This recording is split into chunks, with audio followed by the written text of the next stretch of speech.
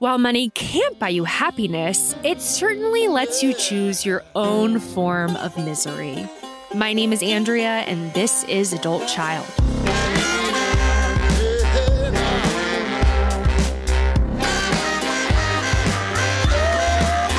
What you holding on to, just let it all go. What's making you slow now, just let it all go. Welcome back to Adult Child, where we take a deep dive into the impact of growing up in a dysfunctional family. Howdy ho, my lovely shit shows. Today, we are diving deep with Jen Kirkman. You may remember her from the Chelsea Handler Show. She is a comedian. She's an actress. She's a writer. She's actually currently writing on the new season of The Marvelous Mrs. Maisel, and she is an Adult Child fan. So a few months ago, I was on Instagram and I saw that I had a new follower that had a tiny little blue check mark next to their name. My first unprovoked blue check mark follower. And I saw that it was Jen. So I immediately shot her a DM and said, "Oh my God, I'm such a huge fan." And she wrote back and said that she was a fan of the pod. And so I said, let's get you on the damn show. So I am talking to her about a bunch of things, one of which being under-earning. Now, this is something that I've been wanting to dig into. We've talked some about compulsive debting. We've talked some about Debtors Anonymous, but we have not talked about under-earning and the 12-step program Under-Earners Anonymous. I have been wanting to read into this more. I mean, I could generally surmise what the gist of under-earners was, but I wasn't completely sure. So I did a little research for y'all, and I found a pamphlet that kind of is explaining Under-Earners Anonymous and what it's all about. So I wanted to read a little bit from it. So it says, under-earning is many things, not all of which are about money. Under-earning is about underachieving or underbeing, no matter how much money we make. It is about the inability to fully acknowledge and express our capabilities and competencies. The visible consequence is the inability to provide for one's needs, including future needs. Our under-earnings can result from many things, including not acknowledging our talents. It can result from living on the edge by not making enough money, spending most of the money we have, avoiding healthy risks that can move our lives forward, and not preparing for the future. Under-earning is about not living up to our unique potential, not following through on our dreams and goals. It is about giving up on ourselves. And I thought that was so interesting. And then it breaks down some symptoms of under-earning. I'll include in the show notes a link to this. I'm not going to read all of the symptoms, but I just want to touch upon a few. So one is time indifference. We put off what must be done and do not use our time to support our own vision and further our own goals. Idea deflection. We compulsively reject ideas that could enlarge our lives or careers and create profitability. A compulsive need to prove. Although we have demonstrated competence in our jobs or businesses, we are driven by a need to reprove our worth and value. Let's see, what else do we have here? Giving away our time. We compulsively volunteer for various causes or give away our services without charge when there is no clear benefit. And not following up. We do not follow up on opportunities, leads, or jobs that could be profitable for us. We begin many projects and tasks, but often do not complete them. I could totally relate to that. And the last one is stability boredom. We create unnecessary conflict with coworkers, supervisors, and clients, generating problems that result in financial distress. The other thing that it says, an under-earner is a person who hides from life. Many of us hide for years in the dissatisfaction of our circumstances. We do work that may allow us to eke out a living, but doesn't truly serve us. Even though we may be angry and depressed by our work, we feel powerless to explore other options and take actions that would enable us to change, grow, and express ourselves more fully. Now, God, I could relate to so much of this. And it's very poignant for where I am at currently in my own life. So this Friday is my last day at my job, and I am stepping into this full time. It's really scary, guys. It's scary, but it's also really exciting. I don't really know what the future holds. There's a lot of fear of financial insecurity. There's also a lot of hope and a lot of signs from the universe that I'm exactly where I'm supposed to be.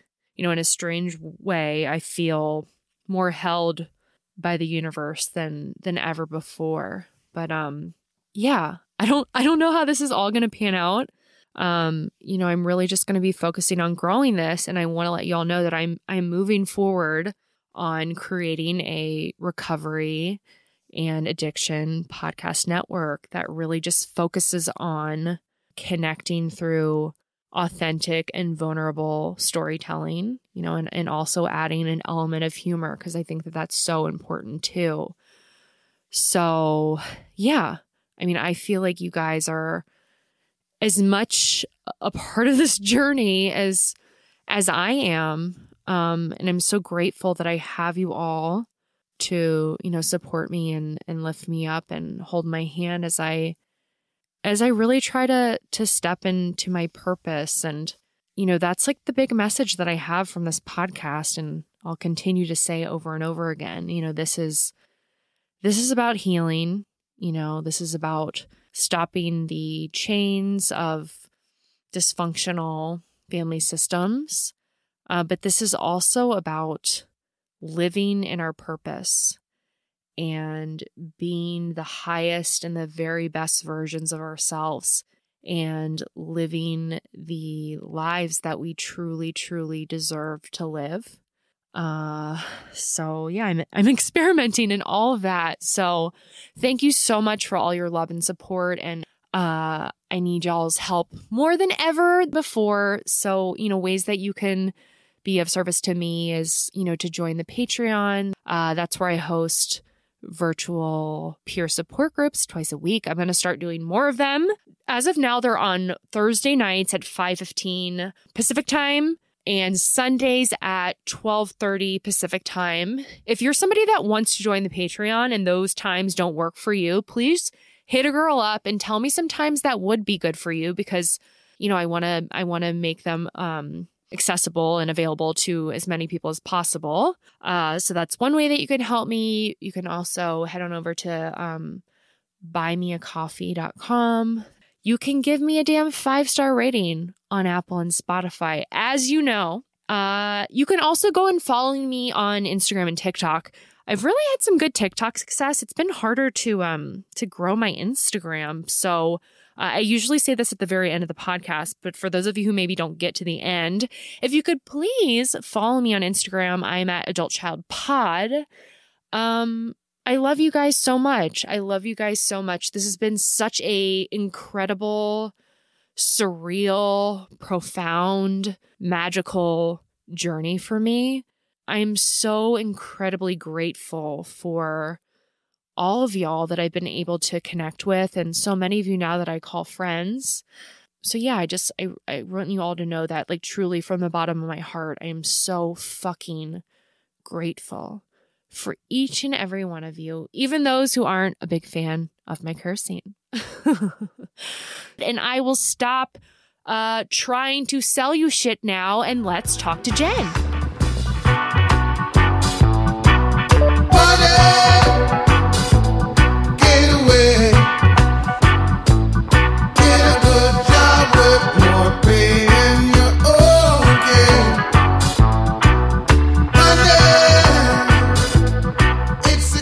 Well, it is my pleasure to introduce comedian, writer, actress, and a new friend, Jen Kirkman, to the podcast. Hi, welcome. Hi, thanks for having me. I'm super excited. I love your pod. Totally have listened to it before. We met and I'm proud to be on it. Totally. You're like, I promise I've listened to it. I'm not just one of those people that you get all those fucking emails. They're like, I love your podcast. When they're writing for somebody else to come on the show, they're like, I love your podcast. So-and-so would love to be on it. I'm like, you've never listened to my fucking podcast. No, I know. I have a podcast where I interview people about anxiety, but then I have another solo comedy podcast and people will write that one and say, I love your podcast. I think I'd be a great guest. I was like, really? On the solo podcast? Like that never had a guest? Like, I'm sure you love it. I'm sure you love it. You were my first person to follow me that had like a blue check mark. I was like, woo! Wow. I made it, baby. I have arrived. That's so funny. So let's pull up. So you were obviously familiar with the term adult child. When did you first learn the term? Pretty recently. I mean, I've been in therapy. I'm 47 now. Been in therapy since I was 20. I've dabbled in every kind of 12-step group. I've had anxiety disorder, panic disorder, blah, blah, blah. And the only 12-step I haven't been in is drug and alcohol because I don't have the disease of addiction. But boring. I know. I'm totally boring. But I have dabbled in other things and I always enjoy like a partial spiritual solution to my other stuff. But my point is, I didn't find adult child until like 3 or 4 years ago in New York. And I was like living in LA at the time, but going to New York for a job. And I wanted to go to a meeting and I never really clicked with Al-Anon.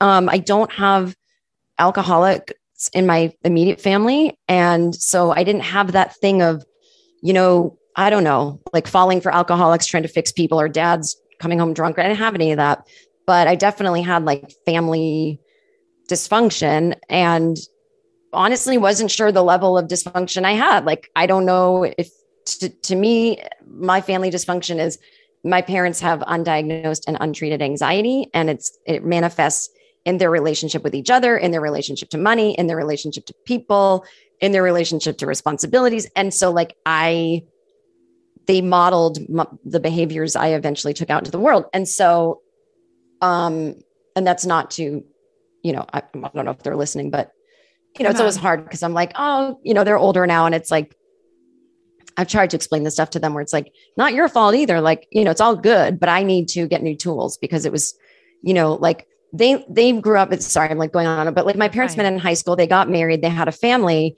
And in a weird way, it's like, they weren't meeting as many people as I am and being in as many situations. And so like, in a weird way, they could stay in any kind of like weird reactive behavior, if that makes sense. Like the way my life is so different than theirs, where I'm traveling, I'm performing. One day my job is working with these people in show business. One day my job is over here. I'm dating a lot. I'm not married to my high school sweetheart. Like I have way more interpersonal interactions. My life looks different every year than they ever will. So I need to go and get tools and, in that sense, it's not necessarily like, oh my God, they fucked me up so bad, blah, blah, blah. But it was like, I am definitely a reactive person. So anyway, I went to Google, like, I literally don't know. I was like Googling.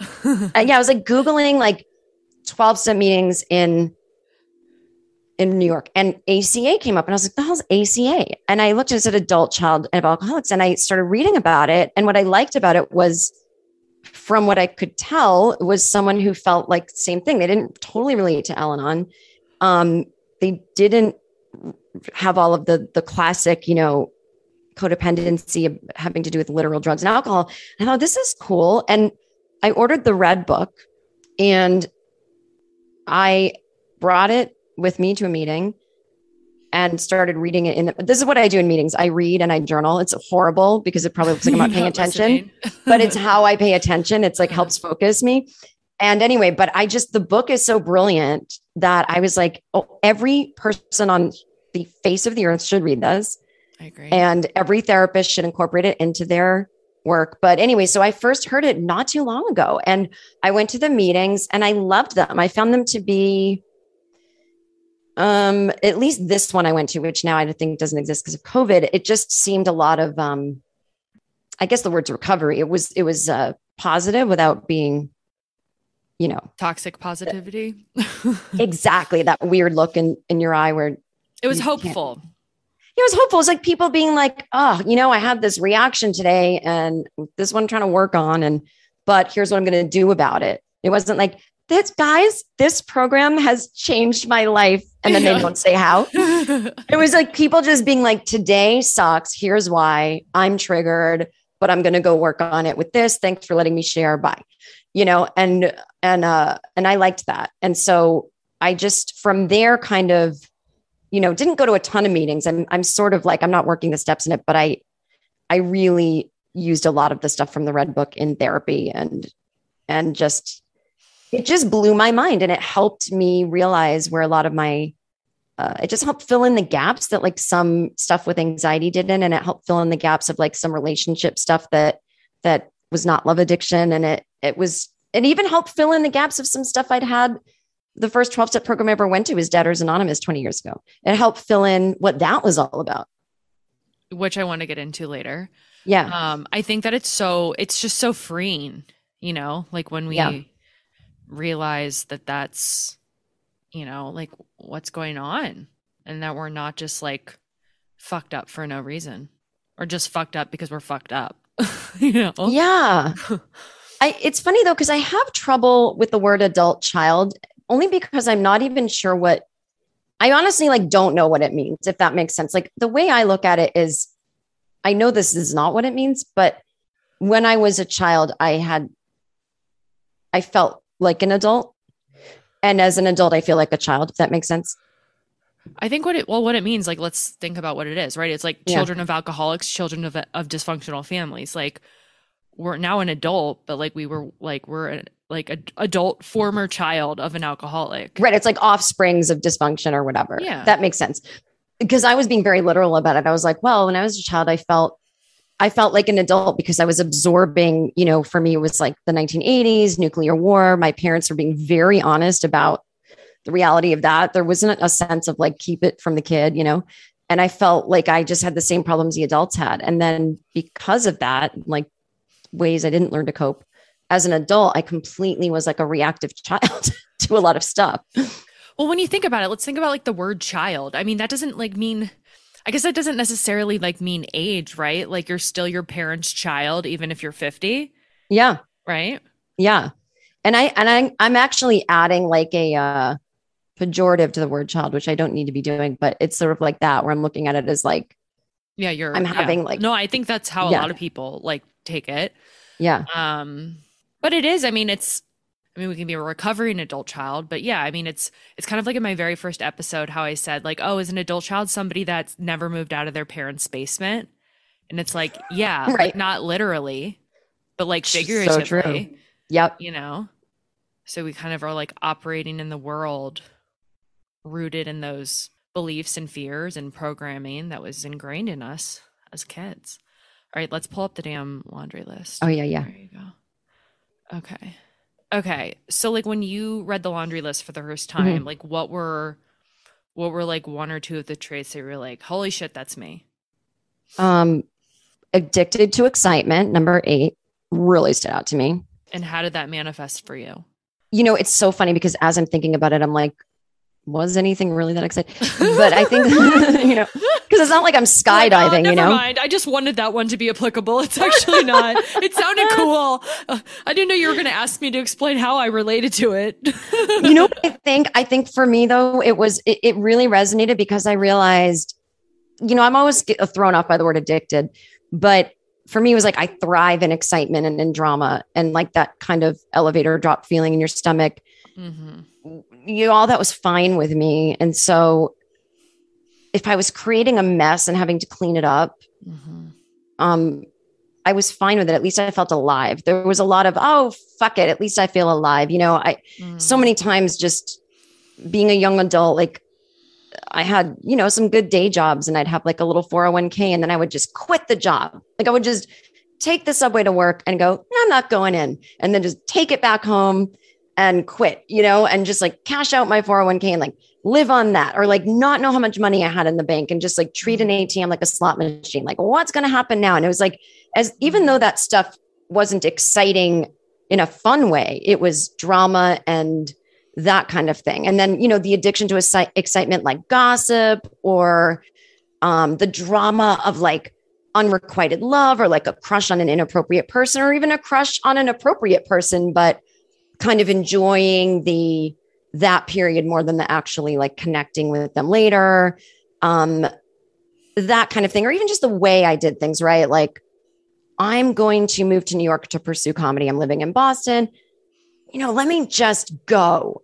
Like not give 2 weeks notice at my job, not even tell my boyfriend, like, do you want to come with me? Just I'm going, that kind of thing. Or instead of breaking up with someone, I'm going to cheat on them first and then never tell them I cheated and like break up with them. Or it was a lot of like quitting and leaving and like causing a trail of destruction and like that kind of thing.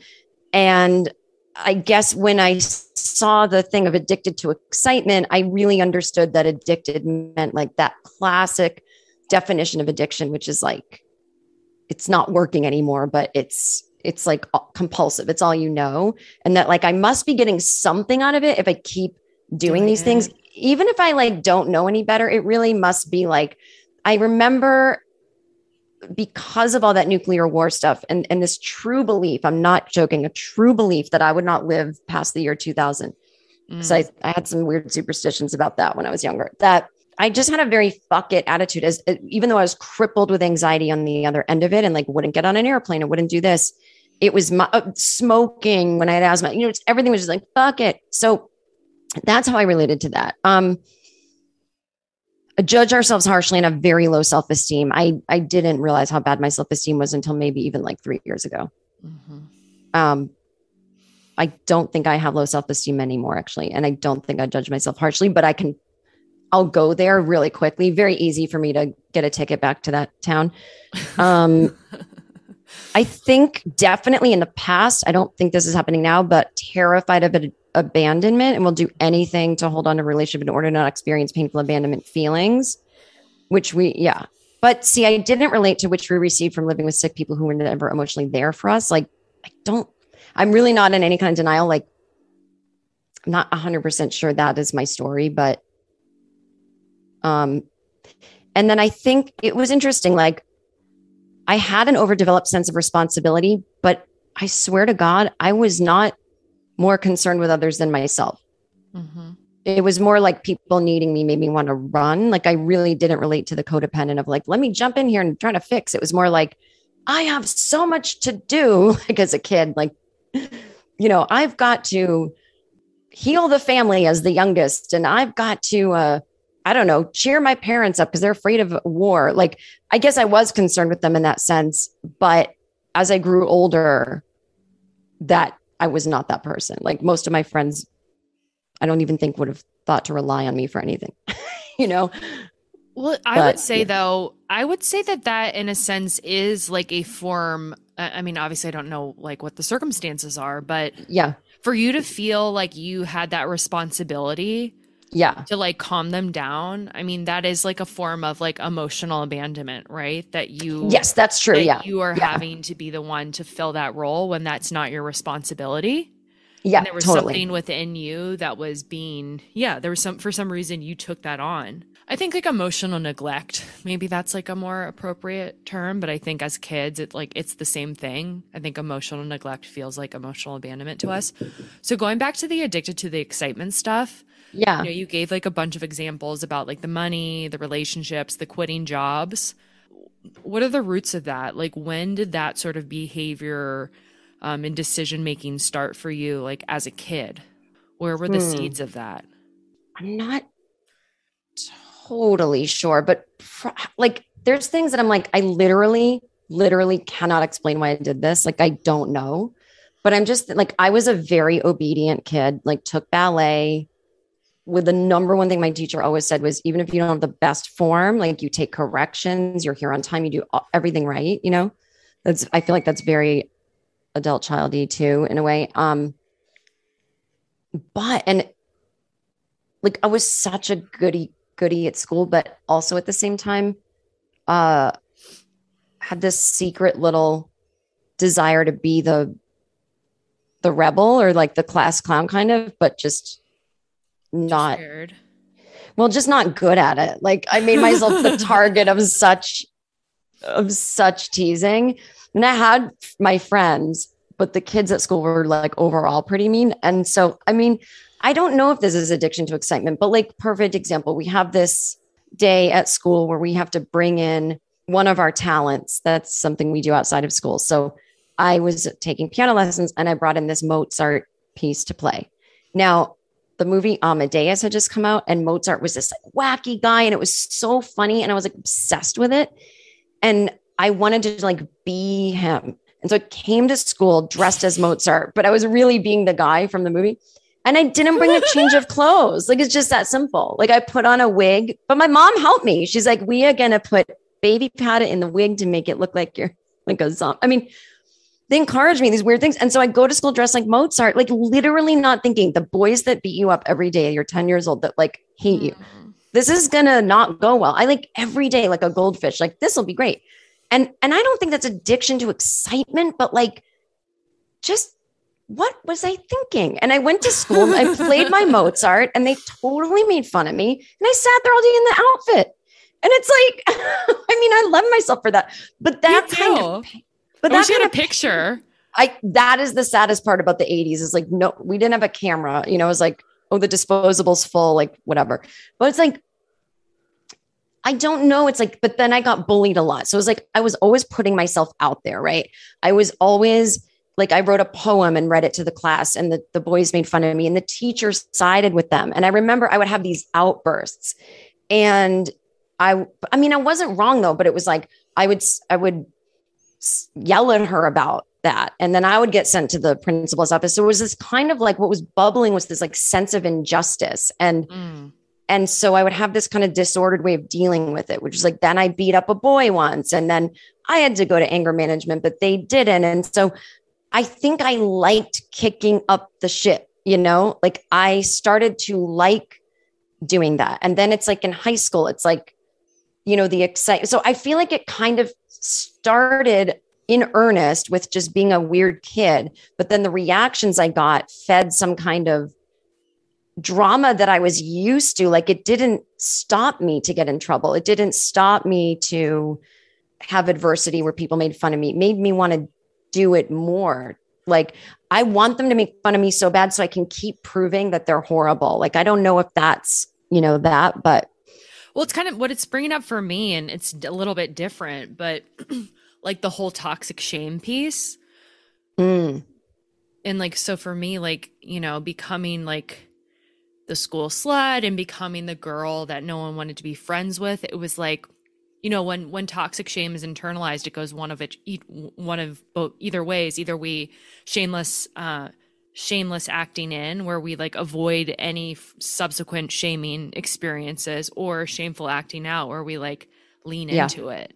And so I almost wonder if there's some of that going on there. That's 100% it, because that was like my big diagnosis I've worked on in therapy was the shame. And now when I see videos of myself from my 20s, I can see it in my face. Like I'm a completely different person. I don't even look the same. Like my face is different.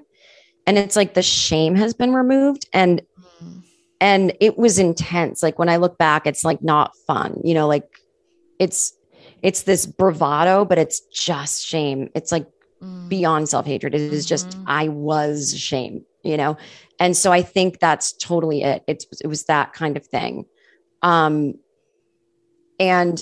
And then from there, I think the addiction to excitement was just probably more like, you know, even in little ways, which it's like, which is it? Is it ADHD? Is it addiction to excitement? I don't know. But, you know, waiting until the last second to get a homework assignment done or a thing done, you know, but then at the same time, like really caring about things that I cared about and doing a great job with those, you know, and then I had healthy versions of that, like being in the school play or whatever. But there was definitely, I had a terrible fear of getting in trouble in a weird way with my family. But there was some kind of thrill for me of, in my tiny ways, acting, you know, like smoking cigarettes probably was the bigger one. It's like, and it was easy to get away with because the whole world smoked. So you always smelled like smoke. So it was like, you know, I didn't enjoy any of the times I got caught for things or in trouble, but there was always that, because I was such a goody two shoes and my parents were so strict. It's like, I'm addicted to the excitement in other people too. Like was in love with like the class rebel in ninth grade, like the guy that like would always be doing like graffiti on the school and like doing all these pranks and like got all F's and like lived in his mom's basement. You know, it's like that kind of thing was like, I want to be around those people because they're so unlike me. And so that was part of it too. It was like, who am I around? It's like the people that get to behave the ways that I wish I could, but I would get in so much trouble if I did. Yeah, I was talking about this with a group of girls the other day about like with the addicted to excitement and how you know how we get addicted to the chemicals that are like coming, but it's like not a pleasurable high, right? Like No. that is like this really sick and like insidious thing about it is that we like crave this hit of shame that feels horrible. But it's also, you know, it started to manifest for me too, like as a teenager, like now I'm listening to depressing music, which I still love, but it's like, you know, instead of just saying like let's say the normal version is, my parents are really strict because my sisters were kind of like mildly rebellious. So they came down harder on me. I was the youngest, and they won't allow me to date until I'm a little older. And so my friends have all this like experience like kissing boys and how my boobs aren't growing because I'm like this like scrawny little dancer kid. And like, I wouldn't even have anything for them to feel up if I did. Yeah, Mozart. And I'm like, God, you know, I'm so ashamed. Like, it's so embarrassing. Like, God, I wish I could date, but I can't. I have such a crush on this boy. You know, that would be the normal thing. But the way I did it was like, well, if I'm not allowed to date and I don't have boobs yet, I am above it all. I'm celibate and I'm this. And I would sit in the cemetery and read poetry and write in my diary and just get these like you said, like hits of shame where it's like, I'm feeling and victim and pity, feel so sorry for myself. And then it just becomes, instead of just saying, I'm scared to kiss a boy for the first time because I don't know what I'm doing. It's like, it turns into like, well, I don't want to do this anyway. But then when I was allowed to or able to, and then it was like, then it became, you know, all that went out the window and it became more like that kind of addicted to excitement of just, again, awful feelings, the unrequited love, the crush, the like, I can't think about anything else. You know, everything else in my life is like taking a backseat. I mean, I'm 14, 15. I don't know exactly what's going on in my life, but just, you know, just spending so much time, friends, my girlfriends and I like feeding on each other's drama of, you know, all that stuff. But, you know, I had other people to do it with, so it didn't seem that I think it's probably pretty normal. It's pretty normal, but it is funny that there was a day that I feel like everyone else grew out of it and I didn't. And I was like, oh, we don't do that. Oh, I'm still doing. Oh, okay. You know, like that kind of thing. Yeah. Just hang out with 14-year-olds for the rest of your life. That's how I feel like it was with Brian number 2. Like, I felt like he just, as he kept getting older, like he just had to keep making like new friends that were like guys that were fresh out of college that would, you know, drink as much as he wanted to drink. I'm like, why are you 42 and all of your friends are 25? This is fucking weird. Right. He doesn't have anyone to be accountable to. Yeah. But I think I also had the fear of authority one, but it just doesn't always work with me because I always mouthed off to authority and was pretty unafraid to like speak up for things that were right. You know, like in high school, like yelling at teachers about like their homophobic policies for the school prom and, you know, stuff like that. Like, and I got like a teacher fired at my college for sexually harassing me. You know, it's like, I never really feared authority. I just feared my parents. Like, I literally don't even know what, like, I just was like, I cannot get in trouble. It was just too overwhelming to think about. Yeah. So when did you become financially independent? When I was 40. So what were the messages? What was the atmosphere around money and what it meant when you were growing up? Ooh, that's where my biggest messaging was from. It's funny too, because when I look back at my family now, I think we are the luckiest family in the world. So my dad wanted to be his whole life a groundskeeper of a golf course. And to anyone listening, I know like golf courses get a bad rap and it's like rich people being, you know, assholes. And I know it is now, but when I was younger, that wasn't my experience because the golf course my dad tended to was a smaller golf course and it was private, but it was, you know, I don't know if you're a plumber who owns his own business and you make good money and you can join a golf club, but it didn't have pools and tennis. It wasn't high society crap, but I did live in a rich town. But if you were living in this town and you were super, super rich, you'd probably go to this other country club in one town ever. But it was a town that really affluent town outside of Boston, a suburb. And my dad's salary, I don't think they could have afforded to buy a house in that town, but the house came free with my dad's job. Yeah. You know, my parents were able to move to this like wealthy town in the 60s.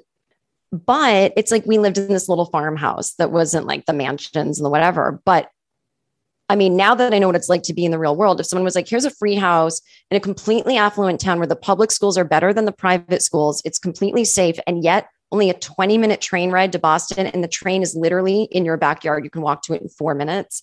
And you have all this, you literally live on a golf course. You have the biggest backyard in town. I mean, I would be like, yeah, sign me up. I don't care if like there's one bathroom and, you know, but I was always in longing. So my parents always, you know, we had, what I was so grateful for in the 70s was we had TV shows about the working class. Like my dad and I watched Taxi and Sanford and Son. And like, you know, we just watched all these shows about working class people. And so I felt very empowered and almost better than, in a way, than the rich kids. 80s was a lot of messages about class in movies and TV. And it was always like, the rich people are assholes and the awesome people are not, like Pretty in Pink, whatever. It was a big movie for me. And so, but the messages I got were people with money think they're better than us. And I didn't know who exactly these people were when they were around my parents. Like they weren't talking about specific people, you know? And it was always like, by the way, this house is free. And any minute now, they could tell us to leave. Any minute. Now that wasn't true. That was their fear. They're still in the house and they're retired and 83 years old. How would they communicate that to you? They would just talk about it in front of me. Like, you know, there wasn't like, oh, this conversation is not for the kids to hear. It was like, I'm just at dinner with them alone, absorbing it all like a sponge. Yeah, but I didn't know it was scary until later, you know? Yeah, I mean, I'm sure inside, inside you knew. I know. It's the same thing for me, like listening to my parents fight.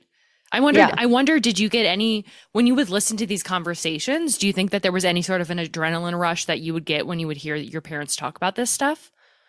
I can't remember. Mm-hmm. But all I know is that I had a big chip on my shoulder about money instantly, and that it became the most important thing to me. But I had a big chip on my shoulder about, it was weird. My emotions went all over the place. It went from fuck these kids with money, which by the way, they were assholes. So yes, fuck them. And my other friends were also in the same like financial bracket as me. But there was this sense of, I'm telling you, my parents' house, the way I looked at it, you would have thought we lived in like literally a shack with like no toilet. Like it is such an adorable, small little farmhouse. Like it is so pleasant and cute. And I never would have had a rich kid over. It would have been too shameful, but it wasn't because of what the house actually was. It was because of the way my parents talked about it, you know, like, oh, well, we love it, but you know, it's not good enough. It was almost this thing of like, they kept telling me these other people were saying they weren't good enough and the house wasn't good enough, but I never heard anyone say that. So it's obvious it was their inner feelings, but I'm also sure that, yeah, people do, you know, but anyway, I remember I was on the school bus with one of the rich girls. We were going to a field trip. And if you look out the window, the bus went by my house. If you look at my house in a certain angle, it looks really big. So we drove by on this road and I go, that's my house. And she goes, are you rich? Your house is huge. And it really is. It was like 7 rooms. And I go, yeah, my dad owns the golf course. And they were like, wow. So I just like lie all the time, you know? And then one of the rich girls invited me to her house and they had like an intercom system. Like she would intercom her mom, like bring me some lemonade. I mean, it was like a mansion, like crazy.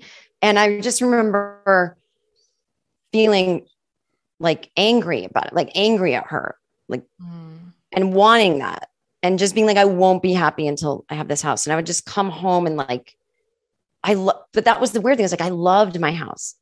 but I would be like an obsessive rumination. Like I'm going to have a big house someday, which I still don't. And it's like, I'm going to have a big house, I'm going to, so it was became obsessed with houses. And it's like still something I talk about because I have shame that I don't own a house, but it's like, I don't want to, but like, I feel like I should or something. And so then money became like, I became mad about it. I remember I stole some quarters from my dad's desk and I wrote my friend a note saying, my dad keeps like his quarters in his desk and I'm just going to steal from him. He won't know anyway. And they're too cheap to give me an allowance. And like, this is what I deserve for not living in a nice house. Like he found the note. And how did this find it? Where was it? Oh, my parents always went through my pockets when they were doing the laundry, and my mom would totally just read things.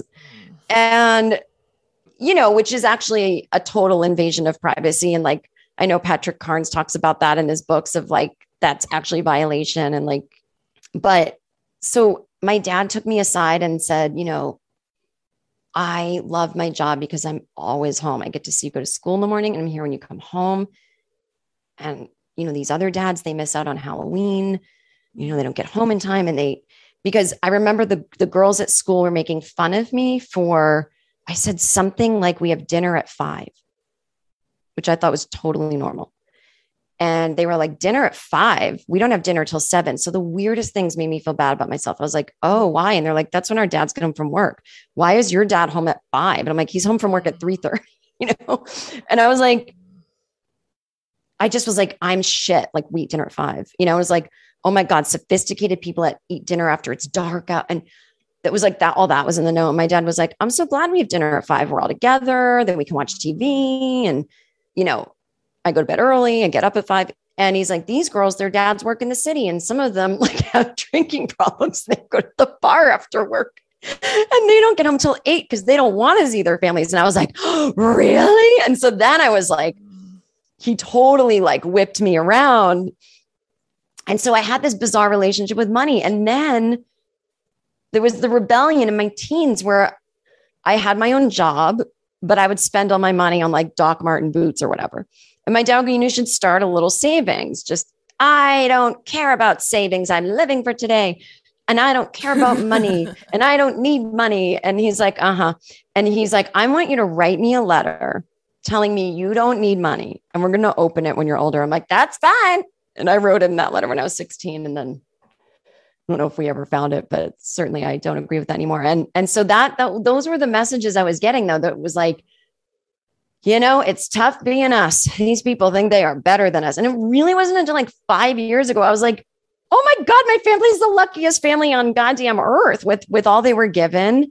And because they didn't have to pay a mortgage or the electricity, I got to have like, not designer, but like cute clothes. And we went to Disney World once a year and they got to save. And now my, parents have like a really nice savings. They don't own a house, but it's just different kind of liquid assets, it's as opposed to like a house. And so it's just a different way to live. It's like not a big deal, but it was the cloud over my head the whole time. So then do you remember the moment that you realized, I have money issues? It's funny because my issues were large and loud, but I didn't realize they were issues until I was in my early 20s or late 20s. Because I was just like reckless and like I didn't understand the value of money. And I think my parents did try to teach me, but it's just unteachable. And I think they just gave up. Like sometimes my dad would just say a statement like, you're not good with money. So it was just like we left it there, Mm-hmm. And I remember my cousin, it's my mom's brother's kid. He was like 2 years younger than me. He was like really into money. Not in a gross way. Like he just had a savings since he was a kid. And every year we'd go and his like piggy bank would be heavier and heavier. And he just loved saving. It was like fun for him. And then he opened a bank account, like saved. And I was just remember thinking like, what a dork. Even though like I admired it, it was such a weird, that combination of feelings where you're just like, ew, but you're secretly like, I don't know what that is. I wish I was doing. And, like I had my own bank account when I was a teenager too. But anyway, the money stuff, it was like, I took out all these credit cards in college and like, I literally did not know you had to pay them back. This is how stupid I was like, and I'm being silly. I wouldn't really say horrible things about myself, but I thought you could move and change addresses and they'd never find you. Like legit didn't That's know not that. how it works. No, you better get right with shit. that. I'm glad I'm learning. But I would say it was when I realized I had money issues, it was when I realized it was an emotional issue. And that's when I got mad at a friend who she's still my friend today. And she was always instrumental in a couple moments in my life where she would be like, your attitude fucking blows, and she'd never been to therapy or anything like that. She was just a little more well-adjusted. And ironically, like the wheels have come off some things in her life and now she's in therapy, but she said to me, she asked me to go to this flea market in Pasadena that is really fun. And you can buy not antiques in an expensive way, like a $10 cool thing for your apartment. And I was so broke that I didn't even know if my ATM card was going to work. And so I went with her and I was already resentful because I was like, why is she asking me to do stuff? I have no money and I can't do this and I can't do that. Blah, blah, blah. But why would she think I was so broke? I had a day job. I was like temping and at a very cheap apartment. Like there was no reason to believe I was as broke and in debt as I was. And we go to the place and she takes $100 out of her account. And I was just like, whoa, that's a lot of money, And I put my ATM in and I took out 20 and she's like, you're paying a $3 fee on that. Like, why wouldn't you just take out 100? She's like, this money will last me a month or whatever. And you're going to have to pay a fee. And if you take out like $100 this month, like that's 3 times, whatever. Sorry, 3 times. She's like, that's 5 times 3. That's $15. That's almost a whole whatever. And I'm like, what? And I was like, listen to me. Not everyone's rich like you. Not everyone has parents that like, blah, blah, blah, blah, blah. And she wasn't rich at all. She's like literally not rich. And I was like, I don't even know if there's 20 in here. And like, it's a miracle this even came out of the thing. And, and she was just like, oh my God, like you're being so mean to me right now. I'm like, you're like, get it together. Like, do you really don't know what's in your account? I'm like, no. And she's like, well, that's not because you're not rich. Like, that's because I don't know what she said, but it was just something like, you got issues, girl. I got issues. And I was like, oof, it really impacted me. And so that's when I realized like, God, this is really emotional for me. Like it's not just emotional in the sense that when you are broke, it's like hard, cause so I knew like something's up here that I can't even look at it. I can't even like take an honest look at what my earning is as opposed to what I'm not earning and like how much I owe and like other things. And like, I'm mad at the world about it. And it's like completely fixable, And so then, I think that what happens for most of us is that we remain in a place of kind of like awareness before we're ready to like take action. And like, we kind of have to sit in this awareness that we have issues until it makes us so fucking uncomfortable that we're willing to take action. So is that your experience? Yeah. I think I just sort of stayed where I was for a while. What's a while? Years? I don't remember. No, not that long. It could have been only like 6 months, but I think it was, it just gave different glasses for me. So I was living with these, like renting a room from these 2 weirdos that I met on Craigslist in Los Feliz, Los Angeles. And it was like a really nice apartment. And then I found out like they were overcharging me for rent and like my car broke down and I remember buying this car really cheaply off someone. And like literally 3 days later, this thing called the water pump on it broke. And I just was like stopped in the middle of the street on Sunset Boulevard. Like the car just died. And I was like hysterically crying. And I called the guy and he's like, the water pump breaks when the car is old. Like there are no signs of it before. Like I didn't sell you something with a faulty anything. Like that's the risk you took. I didn't when you buy an old car. Yeah. Yeah. And I was just like, ugh, I just felt like such a victim. And I remembered that I had just gone out of a relationship where the boyfriend at the time, his sister had said to me, you're such a victim about everything. And I literally didn't know she was insulting me. And I said to her, I know, right? I am a victim. Completely like she gets it. She's giving me sympathy. And she's like, no, you're acting like you're not a victim of anything. And I was like, oh, and it was like, when I first moved to LA, I ended up working at this fancy golf club as a waitress. And that was the nepotism in my family. My dad called this greenskeeper he knew in Beverly Hills because they all had this like internet message board group, and they hired me, but I was the only white person on staff. And it was the most insane experience I'd ever had because all the club members were white, and it was almost laughable because they were like, "Excuse me, miss, what are you doing?" "I'm a waitress." "Why?" "Well, I'm an actor and a comedian, and I can waitress during the day and do my stuff at night." "Are your parents alive?" I'm like, "Yeah." And they're like, they acted like I was like, on death row or something. Like, "What do you do this?" I remember this woman went, "But you've got a pretty face. You could catalog model at least." I remember the Mexican guys in the kitchen were like, "Where's your man? You can't get a man to take care of you. You're a white princess. Like, why aren't you using your whiteness?" It was crazy. And I was like, what is everyone talking about this like whiteness? And I mean, it was so weird. And so that experience being like, I'm working there, I don't fit in anywhere. This is really gross. I don't like seeing this amount of, the only thing that kept me from feeling not less than was like, most of the people didn't golf. They sat around drinking for 9 hours, and they seemed very unhappy. And so I was like, okay, money can't buy everything. But it was like everything in my life was wrong. Like I had a breakup, the car, the job I hated, the roommates are weird. And I was like, but I have a feeling that even without all of this that I can point to that's wrong, that something would still feel wrong with money. Like I don't know what it was. And so I ended up moving out of that place. I met a friend who's a comedian, and she and I moved into a place, and she was going to Debtors Anonymous, and she told me about it. And it was again, someone like seeing me, like she saw me in a way that my friend had seen me, but she had a solution. And so she said, if you want to go. And I went under the guise of thinking I'm doing, like, again, it was like, oh, well, I don't want to go to that because I'm not like a gambling addict or anything. I'm not like a, shopping addict. That's what I thought it was. I went and realized, oh, I'm under earning.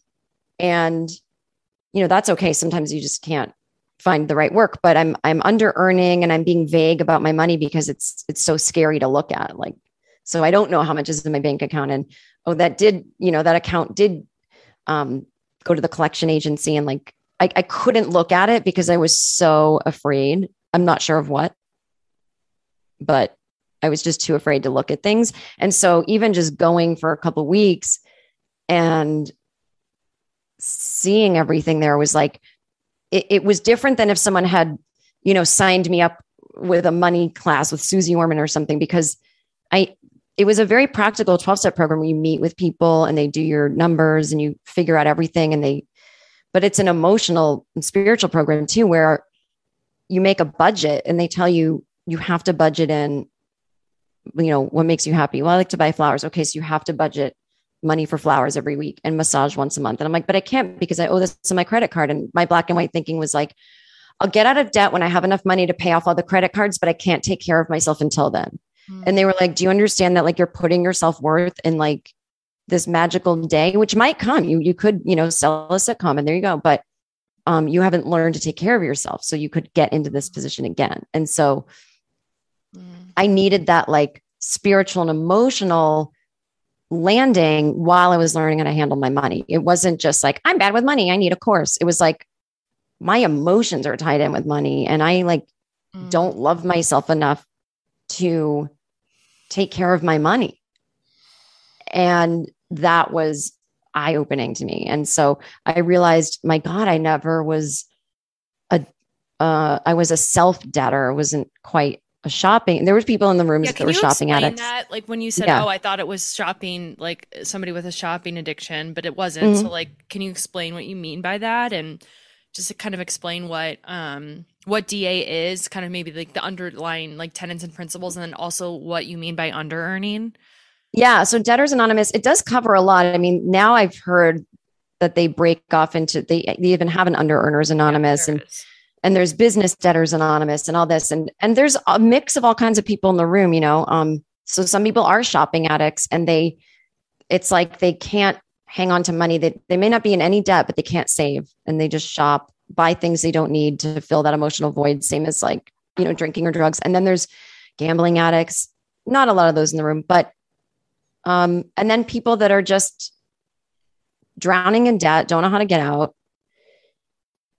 And, maybe the initial thing was me being a ding dong college kid and signing up for credit cards that came in the mail and really not knowing how money worked. And then when the chickens came home to roost and my bills are going into collection and it's affecting my credit score. So I can't get an apartment that's in a decent area of town. I can't even get one at all unless my parents co-sign or my roommate puts it in their name.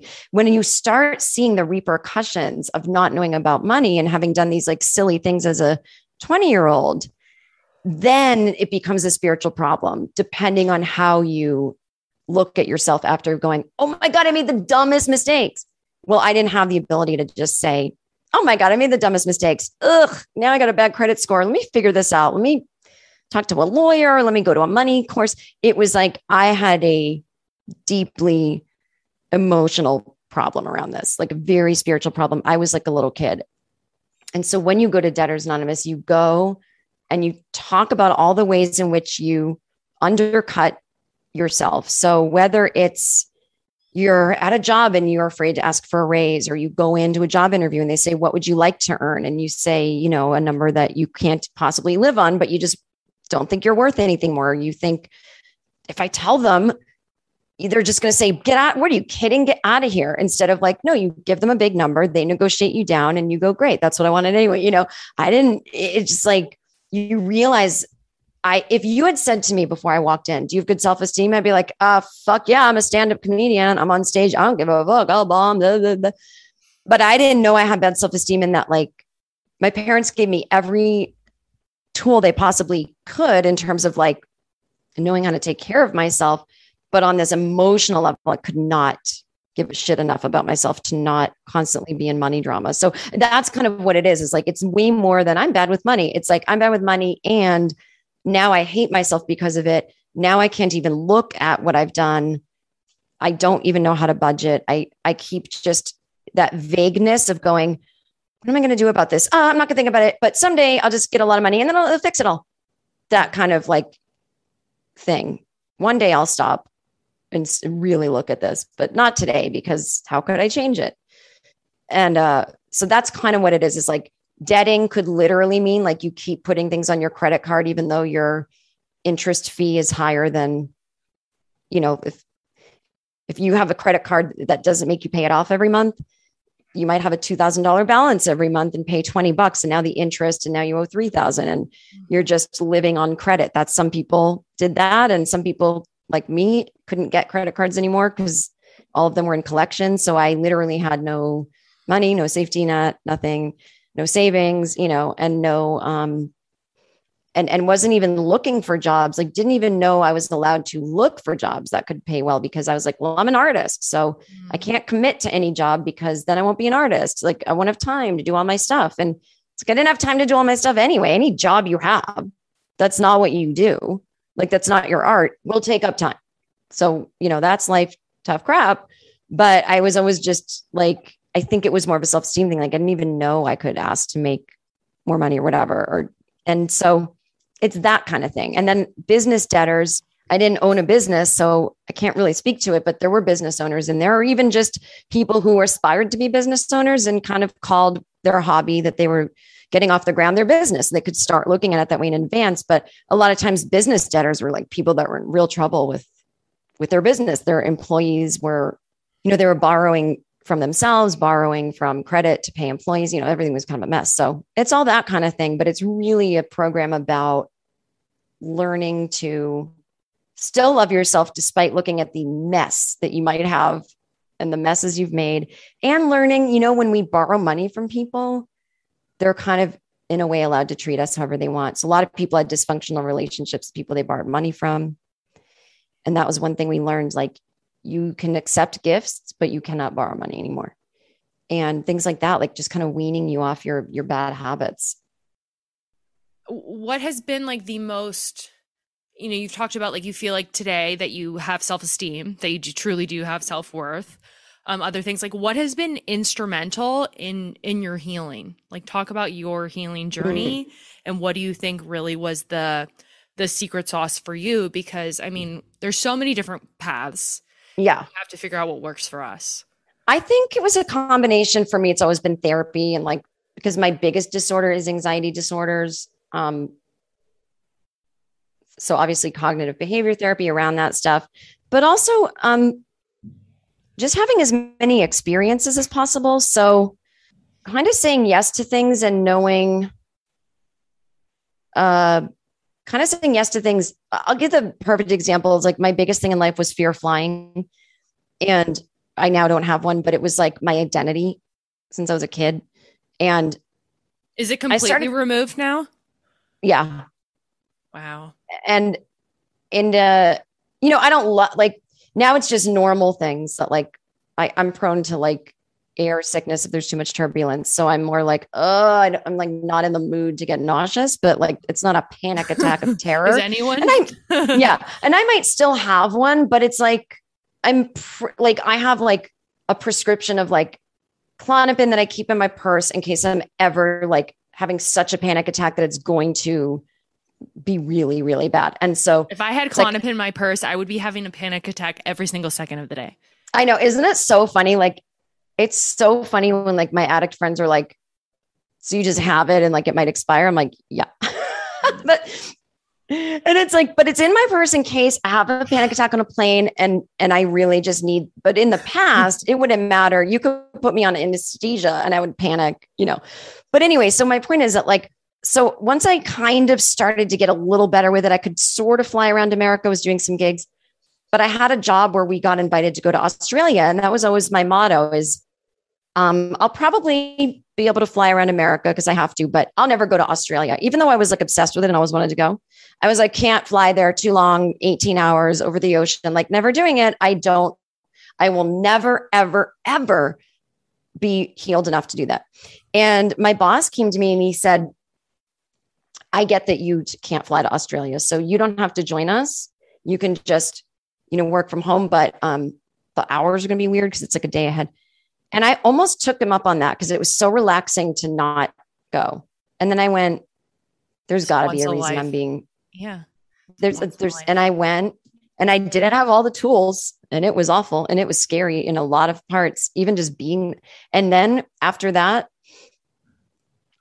like, I honestly felt my mind expand when I got back, like the way people talk about doing like LSD or something, like, which I've never done, but I was like, I'm different. Like I'm different, you know? And I, since then have gone to Australia 4 times by myself for comedy stuff. And honestly, I can tell you there's been times when the plane landed and I didn't want to get off because I was just having so much fun on the 18-hour flight. So it's stuff like that. It's like actually having an experience that has healed me because I get to be my own scientist and say, don't lean on, you know, it's not people saying anymore, lean on my faith. It's like, I actually did this. So saying yes to things when I've been given the opportunity to not do it has been helpful. And that was like a big example.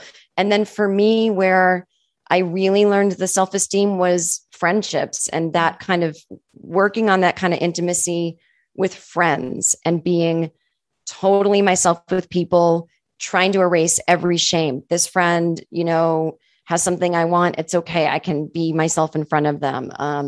You know, I was single for a few years on purpose because I was working on my intimacy with my friends. And I no longer, when people compliment me, I no longer go, oh, they don't know the real me. I don't do that in my head.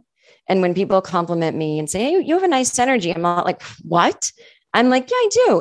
And that has been miraculous to be like, not an, you know, that it's not egotistical. It's just truly going, oh, I want more of that. And then I want to make other people feel that way. And it just keeps, the good addiction is so addictive, is feeling good, making others feel good. So for me, it's like being very intimate with good friends. And part of that is caring about other people. Like when I had so many things going on and phobias and fears and money troubles and this troubles and that troubles, it was like, I was always navel gazing and always in my own head. So many things I don't remember even because I just wasn't present. And so I think the gift for me has been really having friends that I love and that love me and that I'm in touch with them often and I care about their lives and I'm I have room to think about what they're doing. And so that for me has been the comfort that I've always been seeking that I didn't find in relationships. I didn't find in having a certain amount of money. I didn't find in having like a perfect house growing up. It's truly like the love I feel for myself, the love I feel for my friends, and the faith I have in like, I think a lot of adult childs don't have fun either. Like fun's a priority for me. Mm-hmm. But like a lot of adult childs, I can have fun I don't need a lot to have fun. I don't need to be like at the club at 2 a.m. dancing, Fuck that. I could have fun sitting home reading a book, but I know the difference between isolating and like truly enjoying myself. So I think that's been important too. Cause I think a lot of times I isolated thinking I was doing self-care. So I think it's all stuff like that. And it's really, really simple. And it's the stuff that seems to come easy for other people if we decide to take everyone else's inventory as we look around. But it's been that, and realizing that I'm really lucky because I think most people, maybe they don't have it as bad, or maybe they weren't in debt like I was, or maybe they don't have the fear of flying like I do. But most people, as I look around, are probably confused, hurting, don't like it. And I feel so lucky that I did feel so awful. I did make so many mistakes that I had to clean up, that I got the opportunity to live a different way that is really thriving. And I think I would never trade places with someone who grew up well-adjusted because I don't know their limitations. And I honestly, yeah. And it's not like I love dysfunction. It's like, no. I actually think I might be in a better place. Maybe. I don't know. It's opportunities for growth, right? I just feel like the more pain, the more opportunities for growth and to live a very deep and meaningful life. Yeah. Like I'm so fulfilled. It almost scares me because, it's scary to feel fulfilled. What did you say? I said, I love that. Yeah. That's like such a beautiful thing to say. It almost scares me because I'm neurotic, because it feels like, oh, is this what happens? And then you die. Like you finally feel good. And then then it's like, that's the Catholic stuff in me. That stuff my grandmother used to say. She always used to be like, I always complain a little bit so God doesn't take me. Like she lived to 99. So I'm just saying we can go to adult child all we want, but my Nana, I'm just going to throw her thing in here. She said, if you complain a little bit every day, God keeps you around to figure it out. So I'm like, I didn't figure it all out yet. But it's true. Did you have an accent at one point when you were younger? Did you have a Boston accent? Oh, I thought you said an accident. I was like, I don't think so. No. I did. Oh, I totally had an accent, and I didn't think I did until I heard my friends and I used to tape each other talking, like audio cassette, and send each other tapes, which would now be like a voice memo, and like, so my friends over the summer when I didn't see them in high school or college, we'd mail tapes, and it's so cute. I found one of them, and oh my God, I was like, oh my God, you guys, I was at 7-Eleven and I was buying a pack of butts and I saw John and he's so cute, but I couldn't say anything because I didn't want to look stupid. Like that was my accent. Did you like consciously work to get rid of it, or it just happened naturally over time, like through acting classes? I think it happened actually over time, but there was a class. I went to Emerson College in Boston, which is like a acting school. And there was a class called Voice and Articulation where they took your accent, whatever it was, away from you. I just don't remember the class. Like I don't remember much, and I don't remember the class. I just know I took it. And I'm thinking maybe that is what did it, because when I look at and I don't look at, but I have seen tapes of me starting out in comedy, which is only a couple of years later. I didn't have an accent. So I think the class did it. And, weird things influence me. Living in New York, I might pick up pronouncing something the way a New Yorker does. Living in California, I might pick up pronunciations there. So I have sort of a bizarre accent now that has a little California to it, I think for sure. And then every once in a while, I'm like, that's horrible, which is like a New York word, but it just comes out that way now for me. And once in a while, I might have a Boston accent. It just will fly out on certain words. But you're gonna keep it spicy, girl. I used to have one. I almost wish I still did. My family, oh my God, their accents are out of control. They don't think they have one though. I'm sure. So talk about your podcast, your new podcast. Oh yeah. So I wanted to start a podcast about helping people with fear of flying. And then it was right before the first lockdown happened, and I was like, okay, well, this isn't going to be a thing. Cause I was going to fly with people. And so anyway, I have a podcast called Anxiety Bites. It's sort of a play. So it's like anxiety sucks, but anxiety bites. And so I interview someone every week and we talk about anxiety, whether I'm interviewing a neuroscientist who can help explain it that way, or I'm interviewing a psychiatrist or a meditator or, anything, a professor. And I want to have serious conversations that's not comedic, but because I'm a comedian, I want them to be a little irreverent. So there's swearing and there's, fun and laughter. And my whole point of it is like, I seriously have anxiety, but I don't have to take it so seriously. So there's just this sense of it's very common. It's not that big a deal. And I'm doing it for the person that doesn't know what it is and Googles it. Maybe my podcast comes up because I had this misconception that people younger than me have it easier and that they're all doing okay because they have Google. And I didn't have it when I was having panic and anxiety. There was no internet until I was in my mid 20s. So I'm a kid and I don't know what's wrong with me. And I just assume I'm insane because I'm having panic attacks. And so I'm like, oh, everyone's so lucky now. They can just Google it. And the thing is, they don't know where to start.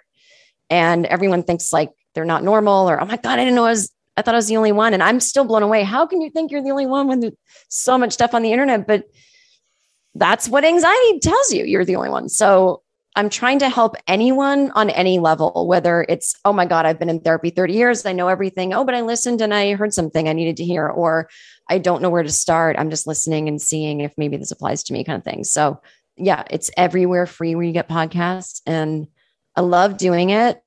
I've got like 20 out so far. Well, Anxiety Bites, I will include it in the show notes. Thank you. And I wanted to talk to you about like the role of comedy and connecting that to your dysfunctional upbringing and all that stuff. So we'll just have to have you back on because there's. We'll have me back on because I have very strong thoughts on that I don't think they're related, but we'll talk. Okay. But I think they're related, but they're not yeah. I'll come back on. Okay. You'll explain that part later. Make you lose your mind, yes. If you worship it, destined for your fall. Very addictive. Watch the selective. Nobody sell your soul. Just feed the money. When Jaja comes. Well, that wraps up today's episode. As always, I hope you heard something that can help you on your own journey. As always, I know that you did. Thanks again to Jen. That was great. Go check out her podcast, Anxiety Bites, and hopefully I can make an appearance on there sooner rather than later. You again can find me on Instagram and TikTok at AdultChildPod. You can join the Patreon at patreon.com/adultchild. Next week, I might just be getting real and raw and vulnerable about everything that's going on in my world. I have a couple interviews, but yeah, I think it might be time for me to just really have a heart to heart. I have a lot going on in my world and have been for the past couple of weeks, and it's exciting and it's scary, and yeah, I'm in the midst of growth, which means that it's been a little bit uncomfortable for me lately. But, experience has shown me that these moments, when I get to the other side, I feel better and stronger than ever before and more connected to myself and to my higher power. So I'm just crossing my finger that that I'm having that experience again. So yeah, I love you guys so much. Thanks again for listening. And I'm going to see you all next week for another fucking amazing episode of Adult Child. It's going to be super raw. It's going to be super vulnerable. And I am super excited for y'all to hear it. It's going to be a goodie. I promise.